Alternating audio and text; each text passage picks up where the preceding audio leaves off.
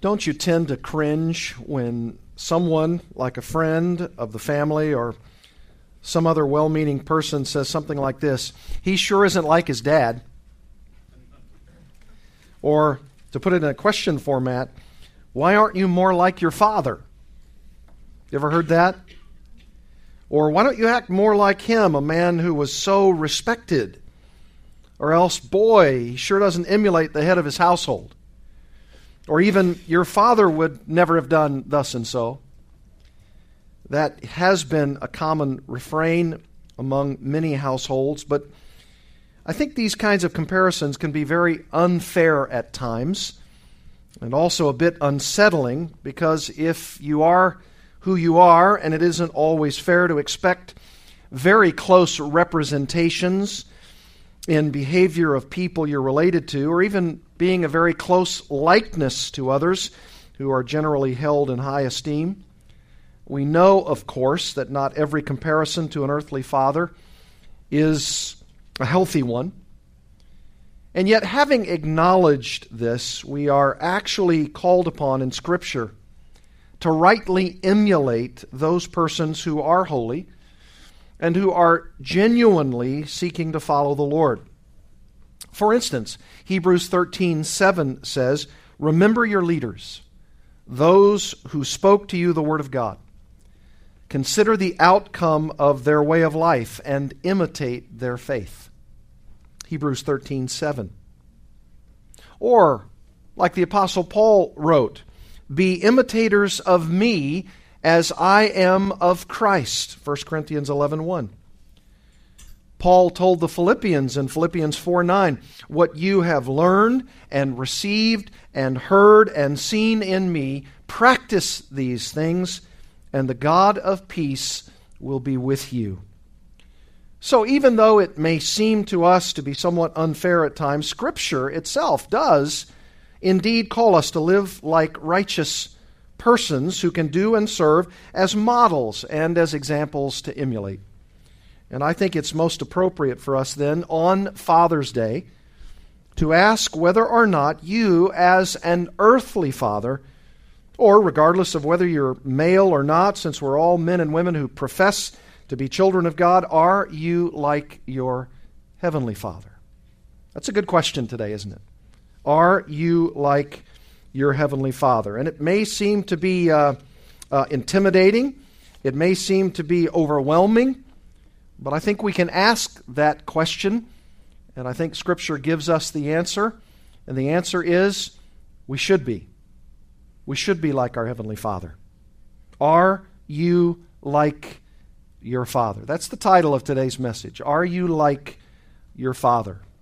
And specifically zeroing in on you as dads, as you contemplate what it means to be a father on Father's Day. And I can't imagine anybody who's here today who is a dad, who isn't contemplating the idea of what it's like not only to be a father, but how we're doing as dads. You could be a stepfather. You could be a role model of some kind, even if you don't have children, even if you're not a dad, but you're a male, and you want to know what it's like to be a discipler of others, to be a spiritual father to others. Well, I don't think you have to look any further than Scripture itself. Even being a child of God, if you're a female in the room and you want to be a discipler of others, you want to be a spiritual mother, you can apply it that way.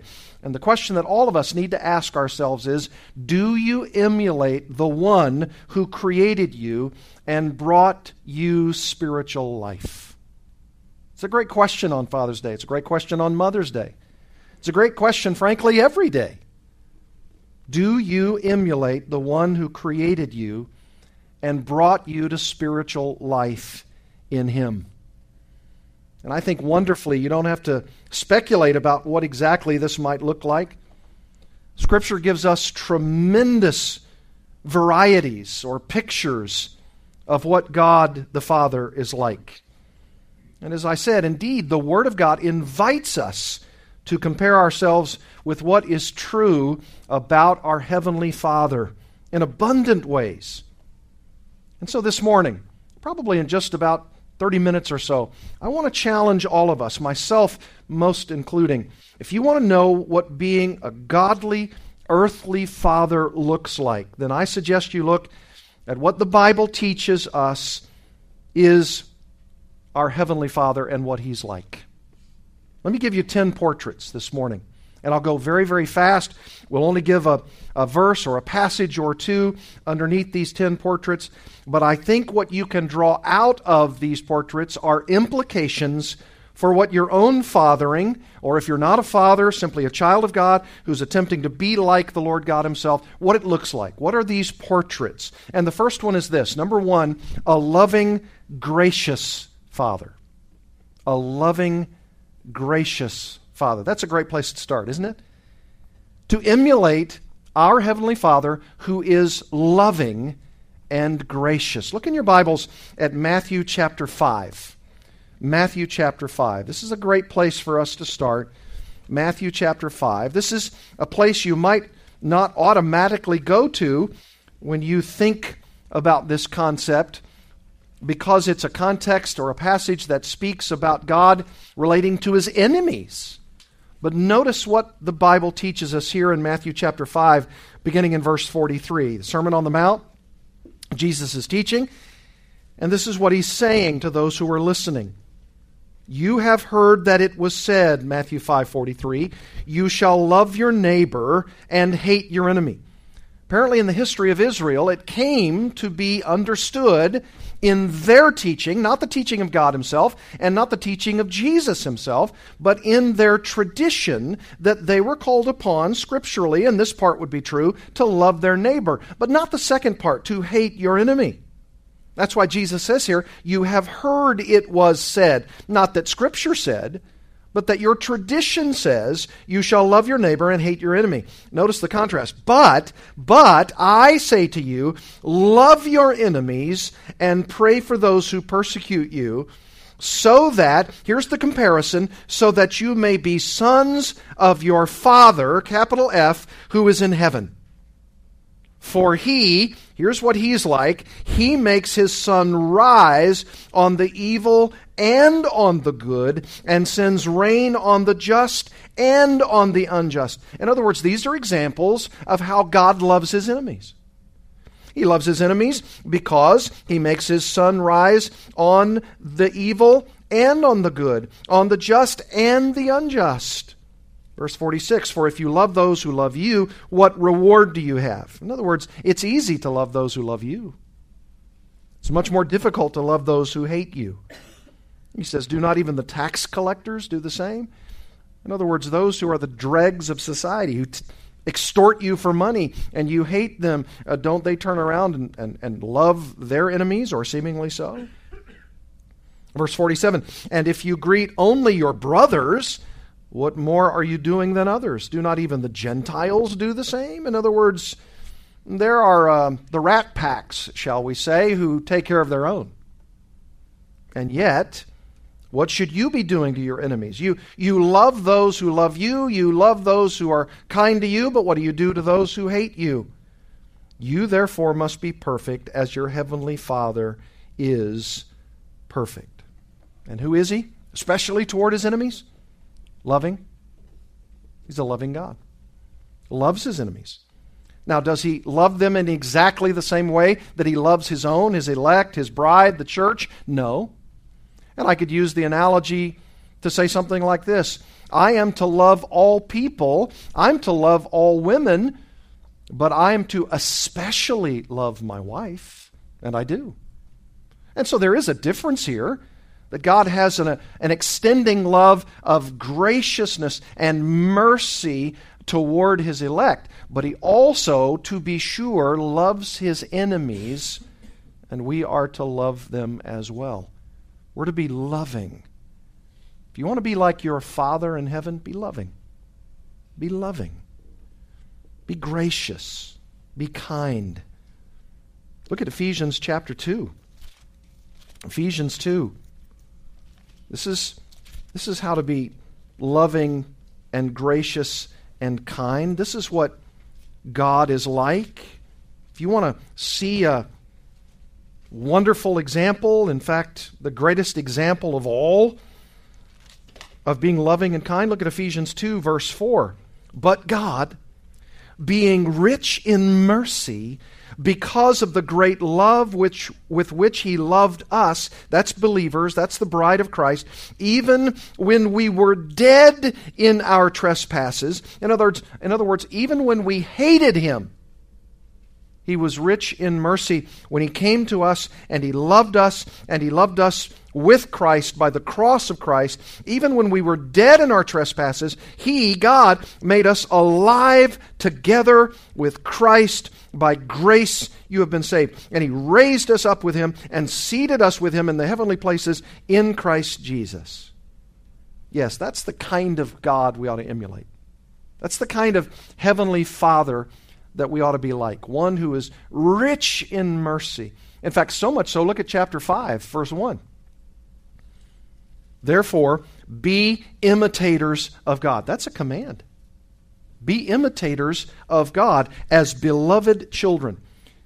If you are a child of God, if you call God your Father, then you ought to emulate Him.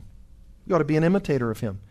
And verse 2, and walk in love, as Christ loved us and gave Himself up for us, a fragrant offering and sacrifice to God. God is loving, gracious, kind, and we ought to emulate Him. Dads, if you want to be like your heavenly Father, then be loving and gracious to your children. Number 2, a kind, giving Father. That's the second portrait, a kind, giving Father. Go back to Matthew and look at that same Sermon on the Mount in Matthew chapter 7. I love this one especially. My kids have heard me say it all of their lives. What father would not want to give good gifts to his children? They even laugh at me when I say that because they've heard it so often. This is what it means to be like God, dads. Matthew chapter 7, verse 7. Ask, and it will be given to you. Seek, and you will find. Knock, and it will be opened to you. For everyone who asks receives, and the one who seeks finds, and to the one who knocks it will be opened. In other words, pray and ask God. In fact, that little word ask is actually an acronym, right? Ask, seek, knock. A-S-K. For everyone who asks receives, and the one who finds, and the one who seeks finds, and to the one who knocks it will be opened. And then notice this analogy, this comparison. Or which one of you, if his son asks him for bread, will give him a stone? In other words, if you're a kind, giving father, when your son comes to you and says, will you give me some bread, you won't turn around and give him a stone, would you? The rhetorical answer, of course, is no, absolutely not. You couldn't classify a person. You couldn't define a person as a loving, kind dad if he gave his son a stone for bread. Or if he asks for a fish, we'll give him a serpent. If you then, who are evil, know how to give good gifts to your children, how much more will your Father, your heavenly Father, who is in heaven, give good things to those who ask Him? That's the illustration. That's the comparison. If you want to be a kind, giving, earthly father, then look at your heavenly Father. When his sons and daughters ask him for bread, they don't receive a stone. When they ask for fish, they don't get a serpent. I mean, how cruel! How cruel would that be? No, when your kids come to you, if it's within reason, of course, Dad, I want a Maserati. If they come to you within reason and they ask you in graciousness and kindness themselves, what's the heart of a dad? Of course you want to give it to them. If it's within your power, you want to give it to them. And you want to give it to them kindly and givingly because it's your heart. This is the heart of any dad. Of course it is. Number 3, not just a loving, gracious father, not just a kind, giving father, but a long-suffering, forgiving dad. a long-suffering, forgiving Father. Luke 15. Luke chapter 15. This, of course, may be the very passage that you would have assumed that I would have gone to speak about a forgiving Father.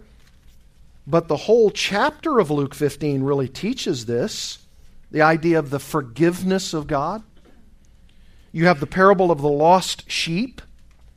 Verse 4, what man of you, having 100 sheep, if he has lost one of them, does not leave the 99 in the open country and go after the one that is lost until he finds it? And when he has found it, he lays it on his shoulders, rejoicing. And when he comes home, he calls together his friends and his neighbors, saying to them, "Rejoice with me, for I found my sheep that was lost." Verse 7 of Luke 15, "Just so, I tell you, there will be more joy in heaven over one sinner who repents than over 99 righteous persons who need no repentance." In other words, you rejoice. Heaven is rejoicing at even one individual who repents of their sin. God is in heaven rejoicing when the sinner repents. Parable of the lost coin, verse 8 of Luke 15. "Or what woman, having 10 silver coins, if she loses one coin, does not light a lamp and sweep the house and seek diligently until she finds it? And when she has found it, she calls together her friends and neighbors, saying, 'Rejoice with me, for I found the coin that I had lost.' Just so," Jesus says, "I tell you, there is joy before the angels of God over one sinner who repents." And then how about this third parable, the parable of the prodigal son? And you know it well. The son lives in profligacy. He goes out, he demands his inheritance from his dad. He's very ugly toward his dad. And he goes out and he lives in a disrepute condition. And he has to do so because he squandered all of his money. And he lives such a profligate life and dishonors his father. And yet when he finally comes to his dad, and he says in verse 21, "Father, I've sinned against heaven and before you. I am no longer worthy to be called your son." Notice again the contrast. "But," verse 22, "the father said to his servants, 'Bring quickly the best robe and put it on him, and put a ring on his hand and shoes on his feet, and bring the fatted calf and kill it, and let us eat and celebrate. For this my son was dead and is alive again. He was lost and is found.' And they began to celebrate." You notice what's the key in each of those parables? 1, 2, 3. Joy, joy, celebrate. Why? Because God the Father is so long-suffering and so willing to forgive that when these lost things or a lost person like this profligate son comes home, the dad has such a long-suffering, patient, forgiving heart. Have you been cruel to your kids? Been cruel to them? Unforgiving? Harsh? Vindictive? What's something to think about on Father's Day, isn't it? You want to be this loving, gracious Father. You want to be a kind and giving Father. You want to be a long-suffering, forgiving dad. And especially when the son or daughter comes home and said, "I've torn up my life. I'm not even worthy to be called your son. No longer worthy am I called to be your daughter." And the heart of those parables is the joy at the discovery of repentance and the forgiveness of God. That's what these parables are designed to instruct us to know, to believe, to live out. What better way to emulate your Heavenly Father than to be a long-suffering, forgiving person? Not just in general, but particularly when your own kids come and say, "Dad, I've messed up. Forgive me." What father wouldn't want to rush like this man and kill the fatted calf and put the robe around him and do everything to celebrate because my son has come home? Surely I forgive. I mean, what father would be worth his salt when the son comes home and says, forgive me, and it's genuine repentance, not a sham repentance, but it's genuine, and he comes home and he's contrite and he's willing to live as a hired hand and not a son, and the father comes up to him and says, yeah, I've been waiting for you to come home, and you're going to get the lashes you deserve. No, in fact, the father does the opposite. He runs to his son and he embraces him in forgiving love. Number four. Let's call him a spiritual, truthful father. Not just a loving, gracious, kind-giving, long-suffering, forgiving father, but also a spiritual, truthful father. You know, this is who our Heavenly Father is, because in John chapter 4, in verses 23 and 24, you remember when we studied that? We're going through the Gospel of John on Sunday mornings, and in John chapter 4, verses 23 and 24, this is what the Scripture says. But the hour is coming, according to Jesus, and is now here, when the true worshipers will worship the Father in spirit and truth. For the Father is seeking such people to worship Him. God is spirit. He doesn't have a body. He's a spiritual being. He doesn't have flesh and bones. And those who worship Him, the ones who do have flesh and bones, must worship Him in spirit and truth. In other words, your worship must be spiritual worship, and your truth must be true truth. Not the world's definition of truth. God's truth. The biblical definition of truth. You and I are called upon to worship a spiritual God, a God who is spirit, and we are called upon to worship God according to His rules, according to His definitions, according to His principles. In other words, if you want to be like your Father, then be spiritual. Be spiritual. And be a truth seeker. Number 5, a comforting and merciful Father. A comforting and merciful Father. 2 Corinthians chapter 1. It's not hard for us. Here's what you can see that I did this week. I went through the Scripture and I started looking at as many passages as I could which define for us as earthly dads how to be like our Heavenly Father, right? 2 Corinthians chapter 1, this is what it says in verses 3 and 4. Blessed be the God and Father of our Lord Jesus Christ, the Father of mercies and God of all comfort. If you're a Christian, you know that's the kind of Father you serve. He's the what? The Father of mercies and the God of all comfort. Is that encouraging to anybody? Is that encouraging to you? That's the kind of God we have? He is the Father of mercies and the God of all comfort. Anybody up for that? Anybody want to serve a God like that? I do. I mean, how terrible, how ghastly would it be if we were saying to ourselves, here's the God I have. He's a God who begrudges my worship. He's a God who's full of wrath and no mercy, and He's a God who's never given me one bit of comfort. Oh yeah, that's the God I want to serve. No, it's foolish. And what does He do with His mercies and His comfort? Verse 4, who comforts us in all our what? Our affliction. Some of you are being afflicted. Some of you have heard even this week or last week, you have cancer. You know, that dreaded doctoral sentence, right? You're sitting across the desk from the man with the white coat and the stethoscope. He's that authority. He's the one who is seemingly the person who's going to tell you about your life and its immediate future and your prognosis. And he says you have cancer. Or what about that damaged relationship? That person to whom you are greatly struggling, or who is greatly struggling with you. Or just the pain of life itself. Growing old. I'm going to be 56 in a few days. And for some of you, oldies but goodies, you say, that's just a young whippersnapper.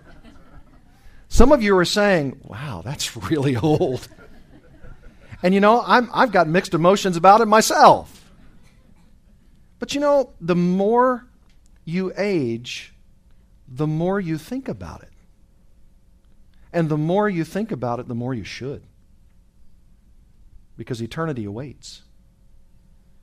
And in all the vicissitudes and challenges and struggles and trials of life, whatever they may be, including physical, relational, whatever it is, and in whatever form it comes, the Father of mercies and the God of all comfort comforts us in all our affliction, so that we may be able to comfort those who are in any affliction with the comfort with which we ourselves are comforted by God.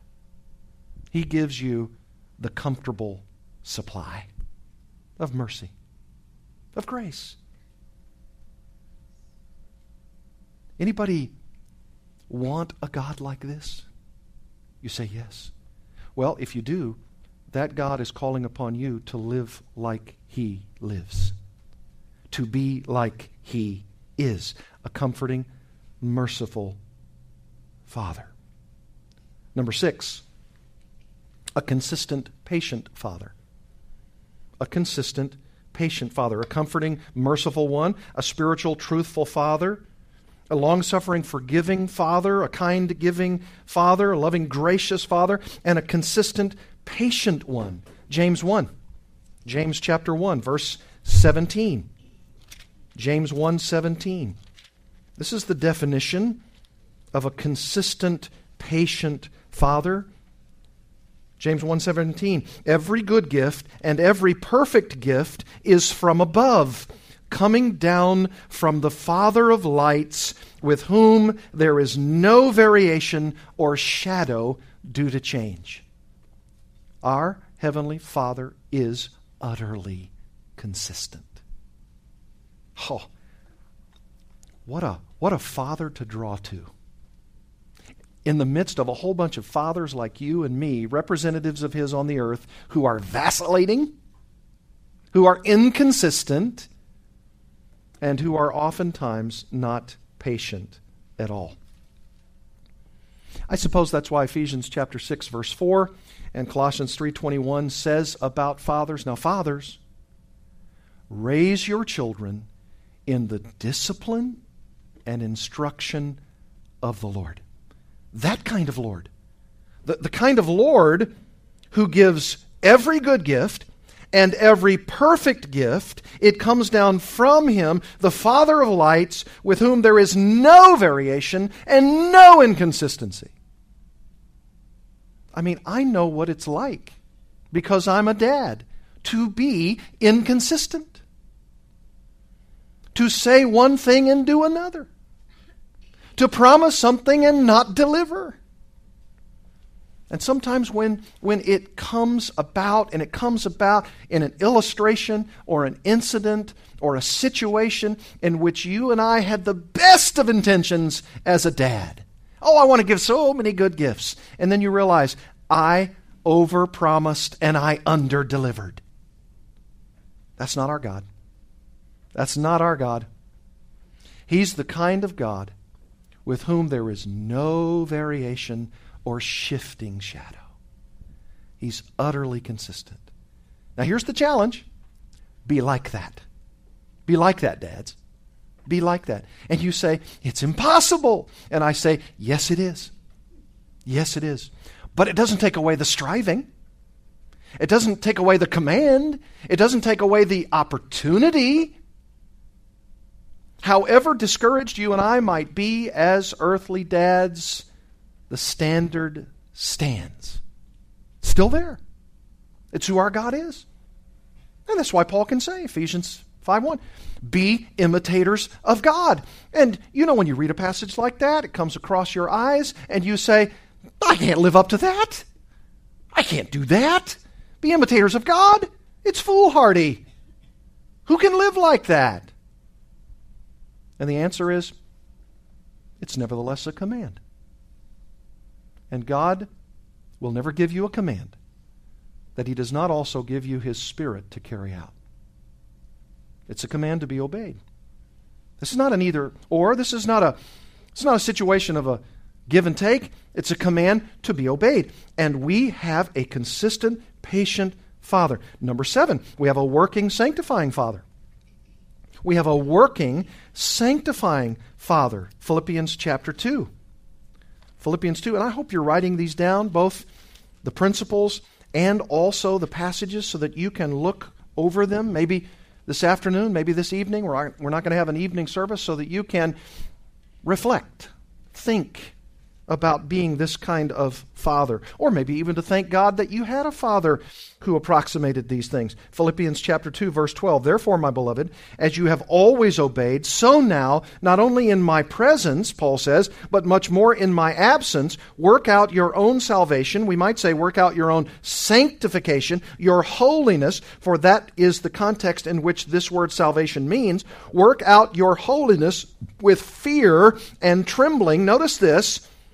For it is God the Father, who works in you. There's the working. He's a working Father, both to will and to work for His what?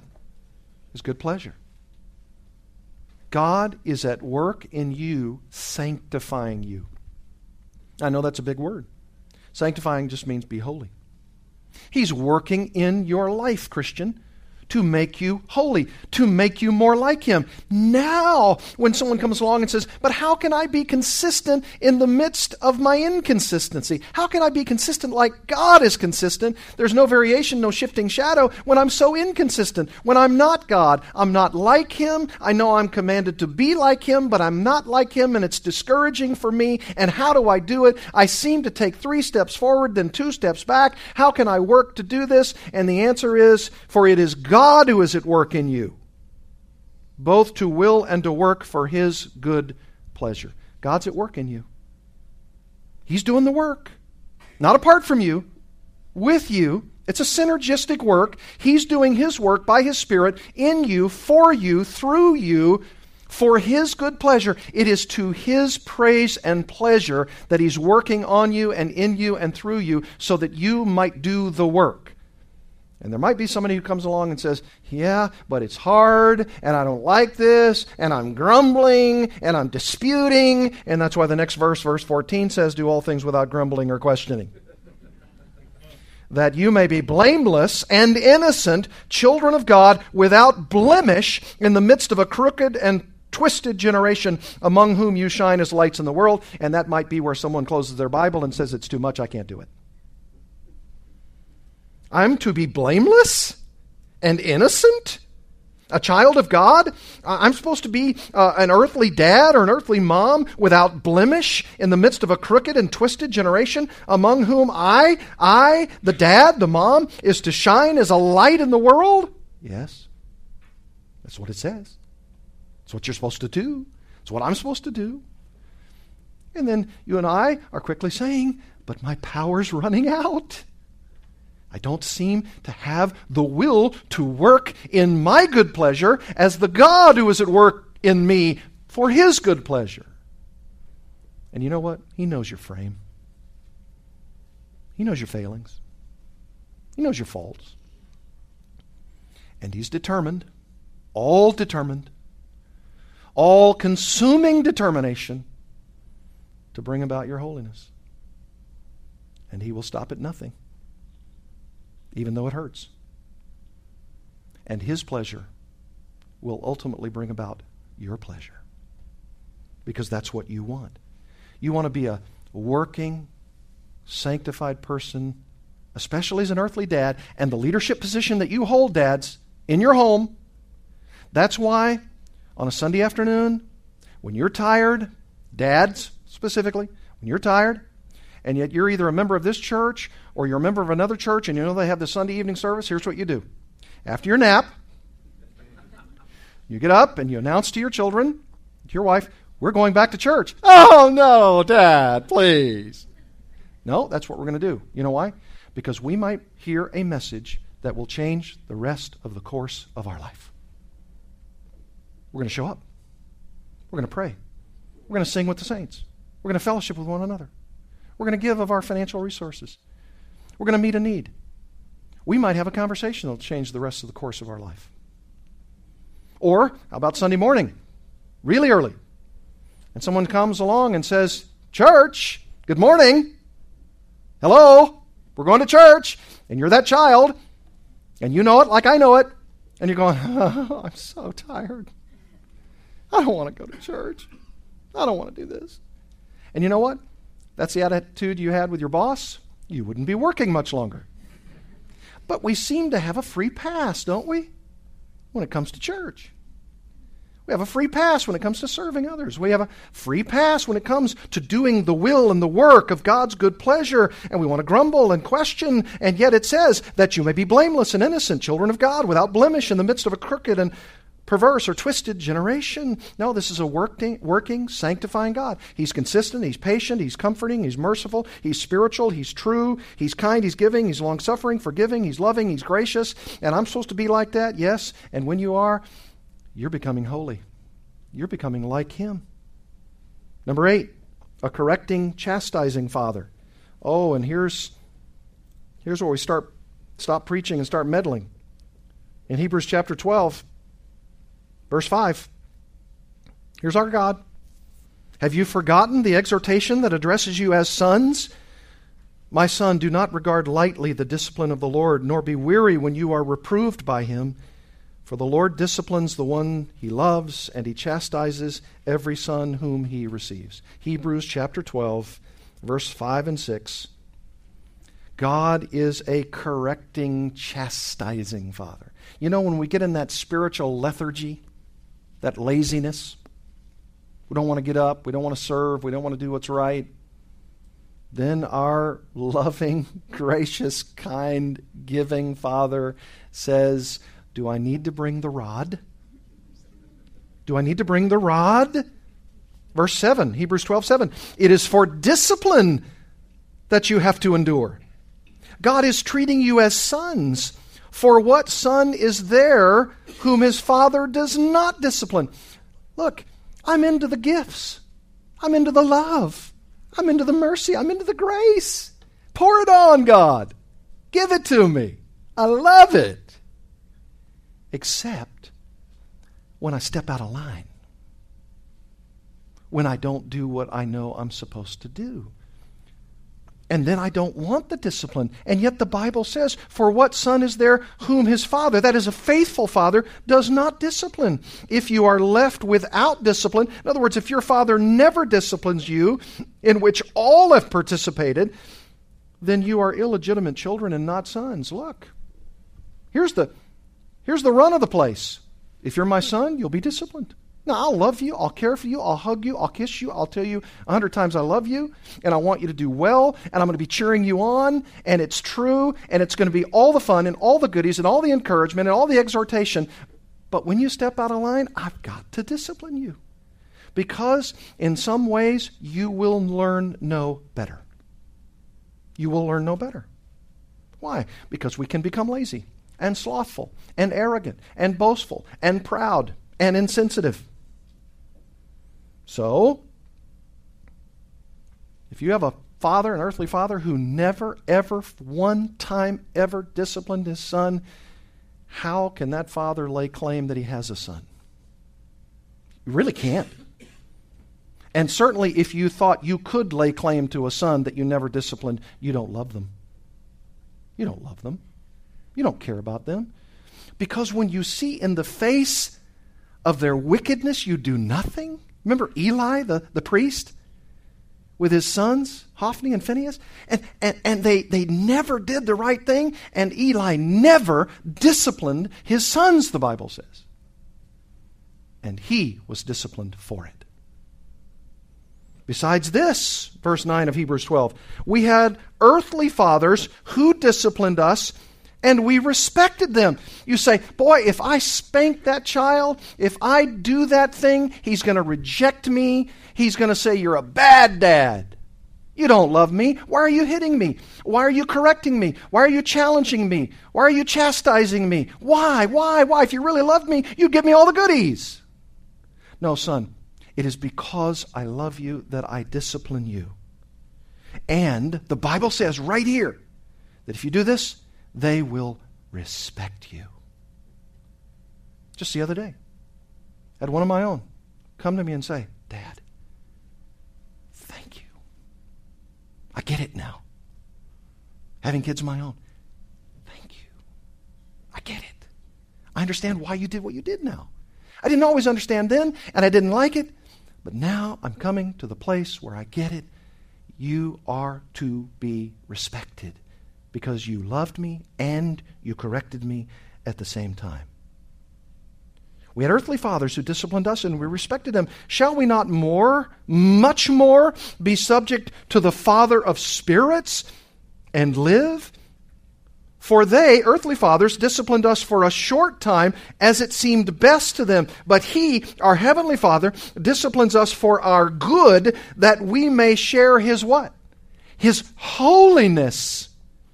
Discipline is the path to holiness. For the moment, the moment you're in the discipline, all discipline seems painful rather than pleasant. But later, it yields the peaceful fruit of righteousness to those who have been trained by it. It's a training process. Our Heavenly Father disciplines us, and we as earthly fathers discipline our sons. It's a training process. You got to bring the training on there. Why? Because if you're not a correcting, chastising father, you are going to have a son, according to the book of Proverbs, who is out of control. And he shall become what that book, the book of Proverbs, calls an unbeliever, a non-Christian. And you know what that book calls them, among other things? A fool. A fool. You say, well, what does that discipline look like? Well, it looks like a lot of things. We could spend a lot of time talking about what it looks like. But one thing it does look like is the discipline of a loving, correcting father who trains his son so that he might enjoy ultimately, even if later on, the peaceful fruit of righteousness. Number 9, a wise and gentle father. A wise and gentle father. One book over, James chapter 3, verse 13. This is what it says. We are to be wise. James chapter 3, verse 13. Who is wise and understanding among you? By his good conduct, let him show his works in the meekness of wisdom. But if you have bitter jealousy and selfish ambition in your hearts, do not boast and be false to the truth. This is not the wisdom that comes from above. That comes from below. This is earthly wisdom, unspiritual wisdom, demonic wisdom. For where jealousy and selfish ambition exist, there will be disorder and every vile practice. But the wisdom from above, the wisdom from our Heavenly Father, is first pure, then peaceable, gentle, open to reason, full of mercy and good fruits, impartial and sincere. That's our great God. This is a series of attributes about our great God and His above wisdom. It's a wisdom that's pure and peaceable and gentle and open to reason. It's logical. It makes sense. It's full of mercy. It yields good fruits. It's impartial. It's sincere. And a harvest of righteousness is sown in peace by those who make peace. If you want that kind of heavenly wisdom, the kind of wisdom that's from above, the kind of wisdom that's from your wise and gentle Father, you shall be wise. Dads, is this not an exhortation for you to get your head into the book?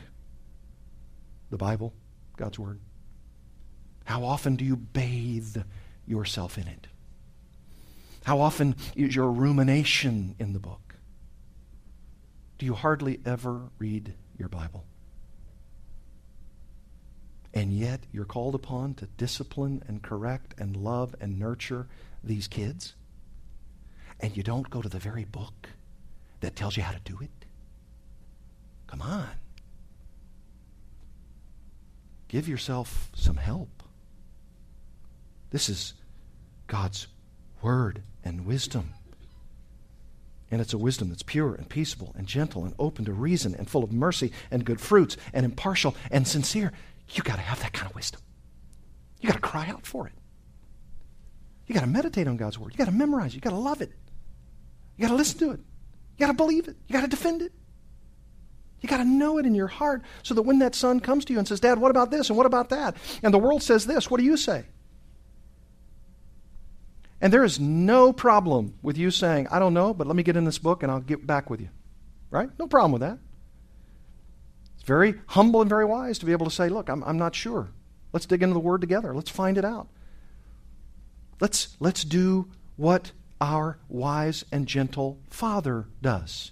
And out of the wellspring of His wisdom, He gives it to us, and we go to Him and ask. Number 10, a holy, righteous Father. This one's easy. 1 Peter 1. 1 Peter 1. Be holy, for I am holy. Be holy, for I am holy. Verse 15. But He who has called you is holy. You also be holy in all your conduct, since it is written, you shall be holy, for I am holy. And if you call on Him as Father, who judges impartially according to each one's deeds, conduct yourselves with fear throughout the time of your exile, knowing that you were ransomed from the futile ways inherited from your forefathers, not with perishable things such as silver or gold, but with the precious blood of Christ, like that of a lamb without blemish or spot. You want to have a holy, righteous Father? Yes, I do. Then if you do, it's a package deal. He comes to you and says, then be holy, for I am holy. You say, well, I'm not sure I'm bargaining for that point. No, it's a package deal. God is holy, and He will one day call upon you to give an account for your holiness. And since none of us can stand on our own in holiness at all, for any reason, because if you sin at one point, you're guilty of breaking the entire law of God, then you better do it His way. And His way is to believe in His Son, Jesus Christ, who, by the way, is the perfect representation of His Heavenly Father. That's what Hebrews 1 says. He's the exact representation of the Father. You know, those disciples, those beloved knuckleheads of Jesus, they were following Him for 3.5 years, and they would do what He said sometimes, and sometimes they wouldn't understand what He was saying. And at one point, Philip says, Lord, show us the Father. And Jesus, gentle, caring, patient, says, Philip, how long have I been with you? Have you not seen the Father? Look at me. Look at who I'm representing. Look at what I'm doing. I have shown you the Father. This is all you need. You know, I hear sometimes people say, when I die, I want to see God. And you will. If you're a Christian, you will see God. And who will you see in heaven? You'll see Jesus Christ. Because Jesus Christ is God. No, I want to see the Father. He has no flesh and blood. I want to see the Holy Spirit. He has no flesh and blood. The only person that you need to see is the person of Jesus Christ, because He's the exact representation of the Father, and it is good for us. It is sufficient. And the thing that God will give us is Jesus Christ, the perfect example. So if you want to know how to be like your Heavenly Father, be like Christ. For He is just like the Father. Let's bow together in prayer. Father, may we indeed see You. May we. Yes, we will, through Christ, through His shed blood, and through the forgiveness of our sins, even as we celebrate now the Lord's Supper. If there are those of you who are here who are genuinely believers in Jesus Christ, You've repented of your sins. You've placed your faith squarely and only and completely and unreservedly upon the death of Jesus Christ, His burial, His rising from the dead, His lordship, the lordship and owner of your life, not only as your Creator, but as your Redeemer and Savior, then by all means partake of the Lord's Supper with us now. If you have never bowed your knee to Jesus Christ, or if you know in your heart you're living in open rebellion against Him, then even if you refrain as you should from the Lord's table, you still can come to God. There is time. You're here. You're breathing. You're alive by His mercy. And you can receive Him even today. Respond to Him even today. May you do so for His honor and for the sake of your salvation. Father, I pray for dads. I pray that you would cause all of us who struggle with being the kind of dad that has been portrayed of our Heavenly Father today. And yet there is grace and mercy.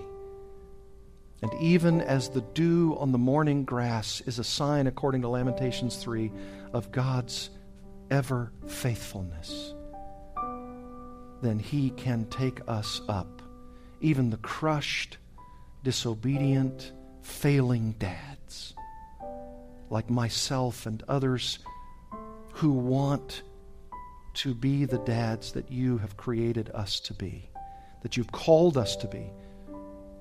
And we can champion these attributes of our Heavenly Father with new resolve because we love you and we want to be righteous and holy before you.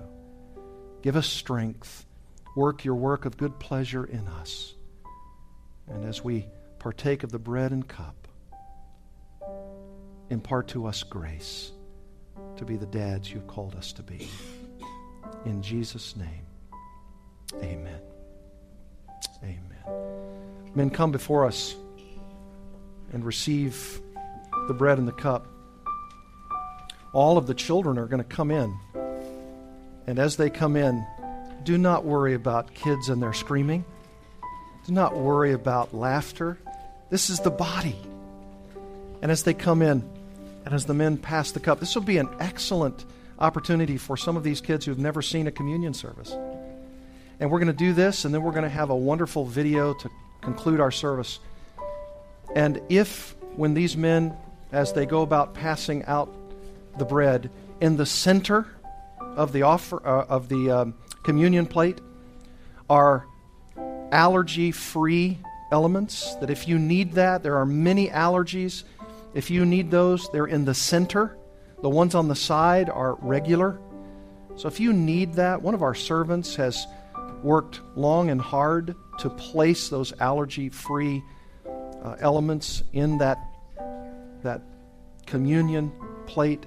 So if you need that, you take that. The rest of you, if you're a Christian, whether you're a member of our church or not, you are welcome to receive the bread and the cup. As these elements are passed, on the screen is a song that I want to sing. Number 3 in your small hymnal. It's going to be on the screen. I'll follow in the hymnal. Number 3, Alas, and Did My Savior Bleed?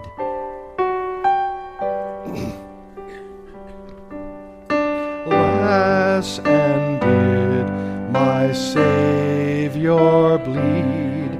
And did my sovereign die? Would He devote that sacred head for such a worm as I? Was it for sins that I had done? He groaned upon the tree. Amazing pity,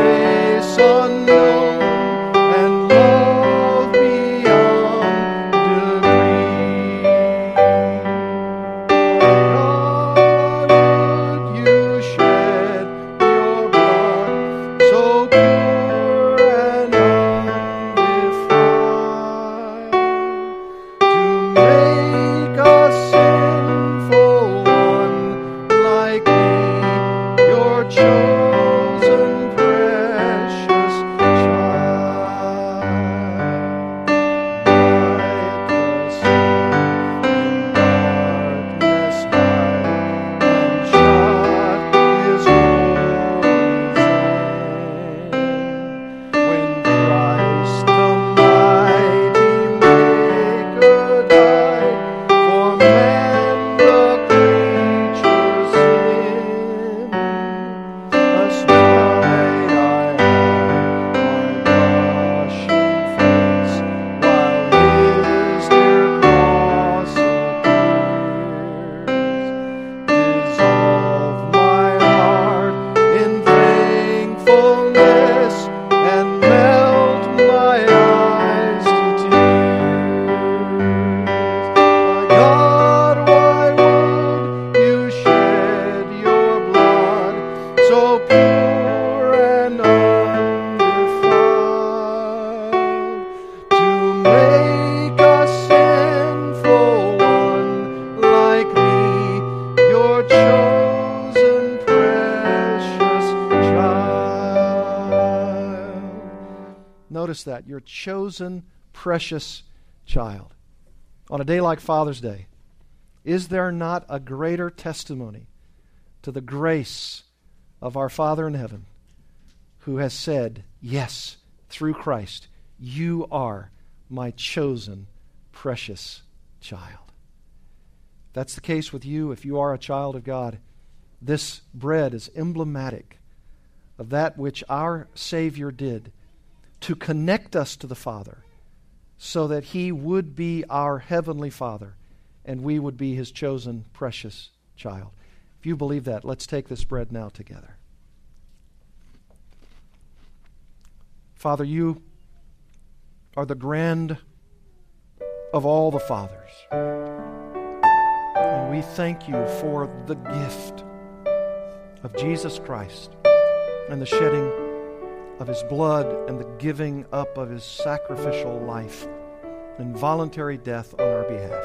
And we pray now that as we take this cup, emblematic of your blood, for the forgiveness of our sins, we would truly bask in the glory of the Father for us through Christ. Amen. And the men will distribute the cup, and as they do, page 16, beneath the cross. Beneath the cross of Jesus, I found a place to stand and wonder at such mercy that calls me as I am. For hands that should discard me, old wounds which tell me come, beneath the cross of Jesus, my unworthy soul is won. Beneath the cross of Jesus, His family is my own. His family, once strangers chasing selfish dreams, now through grace alone.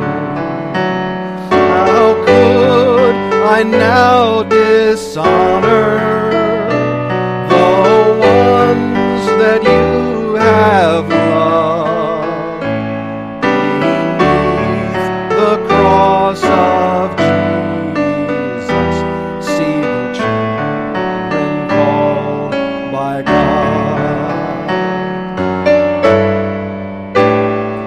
Beneath the cross of Jesus, the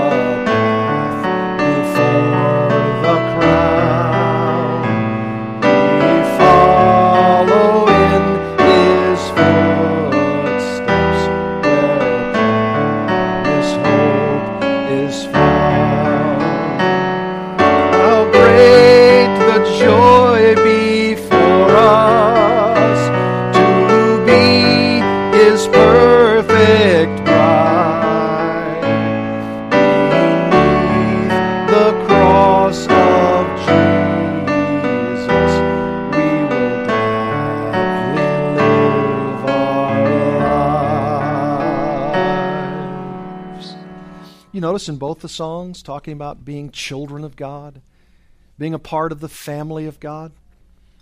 That's really, I think, the genius behind the providence of God when He takes us and in human imagination we come up with the celebration of holidays like Mother's Day and Father's Day. It's the genius of God, really. In His providence, He allows us in His world to create special days in which we can focus not merely on being a father or a mother, but we can translate that to our Heavenly Father. And we can translate that even when the Apostle Paul says in 1 Thessalonians 2 that how as a tender mother nurses her babies, and as an imploring father encourages and corrects and implores his sons, then we can be that way toward each other in the shepherding of the family of God, always looking to our Heavenly Father as the one who gently shepherds and the one who imploringly beseeches. And in this blood, emblematic in this juice, our God and Father had a plan. And Ephesians says that God who is rich in mercy, this God who according to Isaiah 53 was the kind of God where it says He was pleased to crush His Son. He gave up His only Son in sacrificial death for us so that we could become sons and daughters of the Most High through the forgiveness of sins by the shedding of His blood. If you rejoice in that, let's do it together.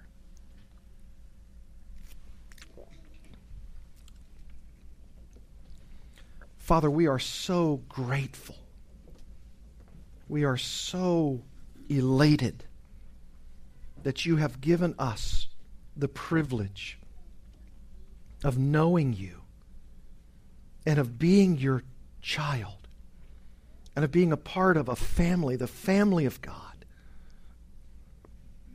I ask, Heavenly Father, that as we focus today on our dads and be so thankful for them, that we would never lose sight of who You are as our ultimate example, incomparable and unique in so many ways, but in other ways commanding us to be like You.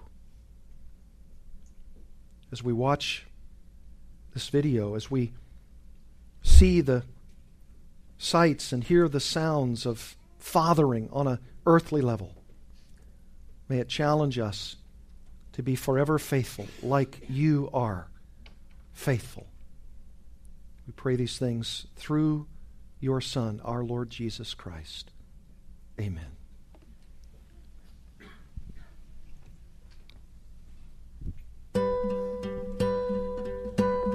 Where are the leaders? Where are the teachers? Where are the keepers of every home? There's an emergency greater than any other. Where are the ones who fight for their own? Calling all fathers, run to your children. We've fallen asleep and darkness has come. We will find strength in the name of Jesus. Calling all fathers,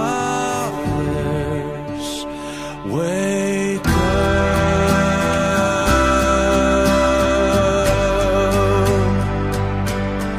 Wake up, wake up, wake up. Evil is waiting outside our windows. Slowly but surely it's creeping in. Take up your sword now and just like a soldier, take back what's been stolen and fight like a man. Calling all fathers, run to your children. We've fallen asleep and darkness has come. We will find strength in the name of Jesus.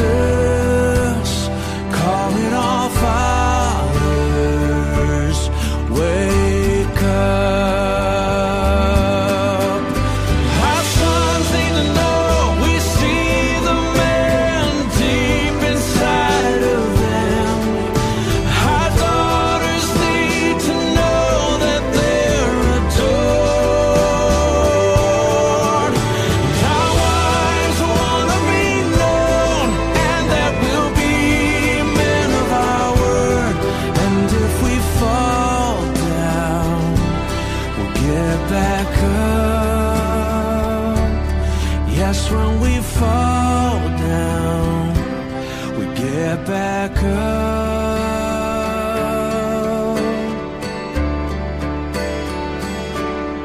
Calling all fathers,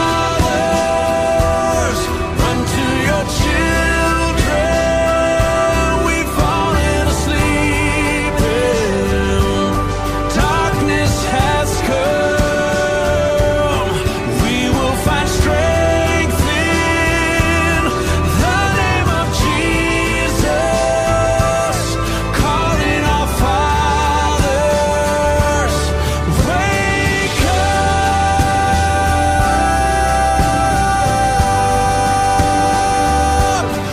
Wake up.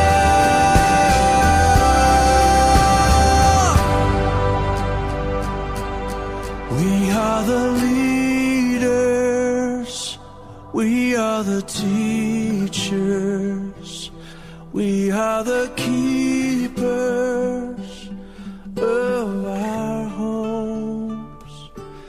There's an emergency greater than any other. Let us be the one.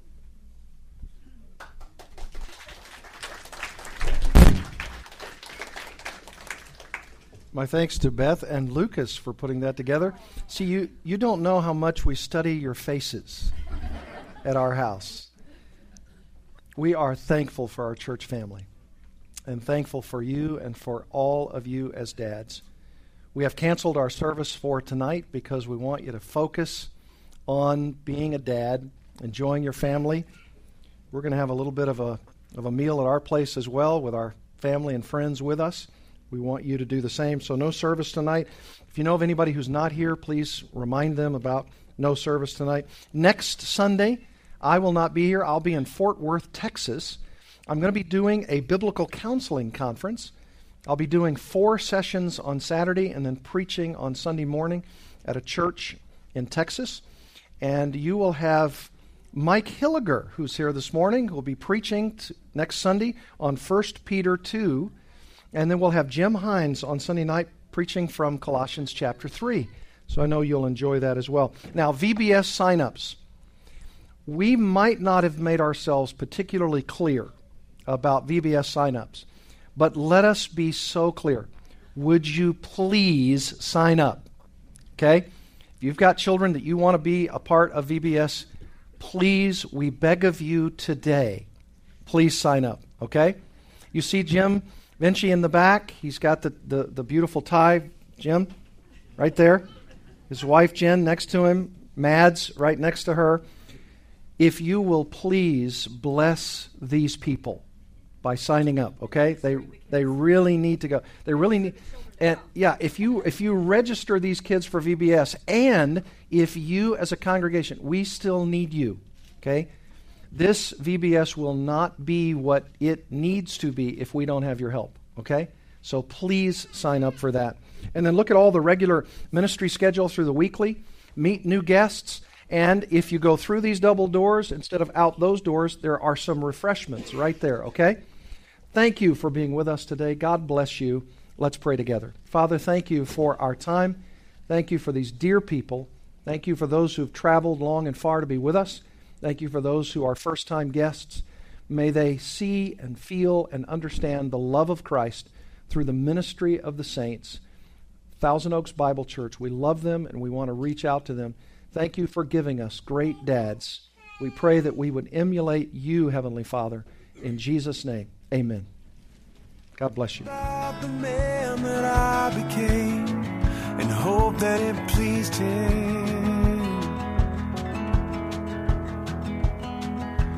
There's so much I want to say, so much I want you to know.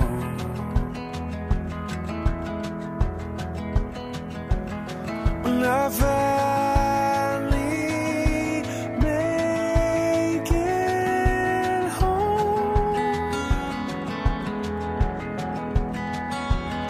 when I finally make it home,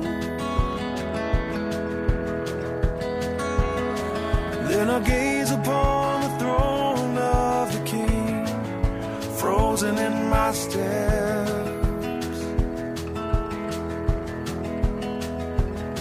and all the questions that I swore I would ask, words just won't come yet.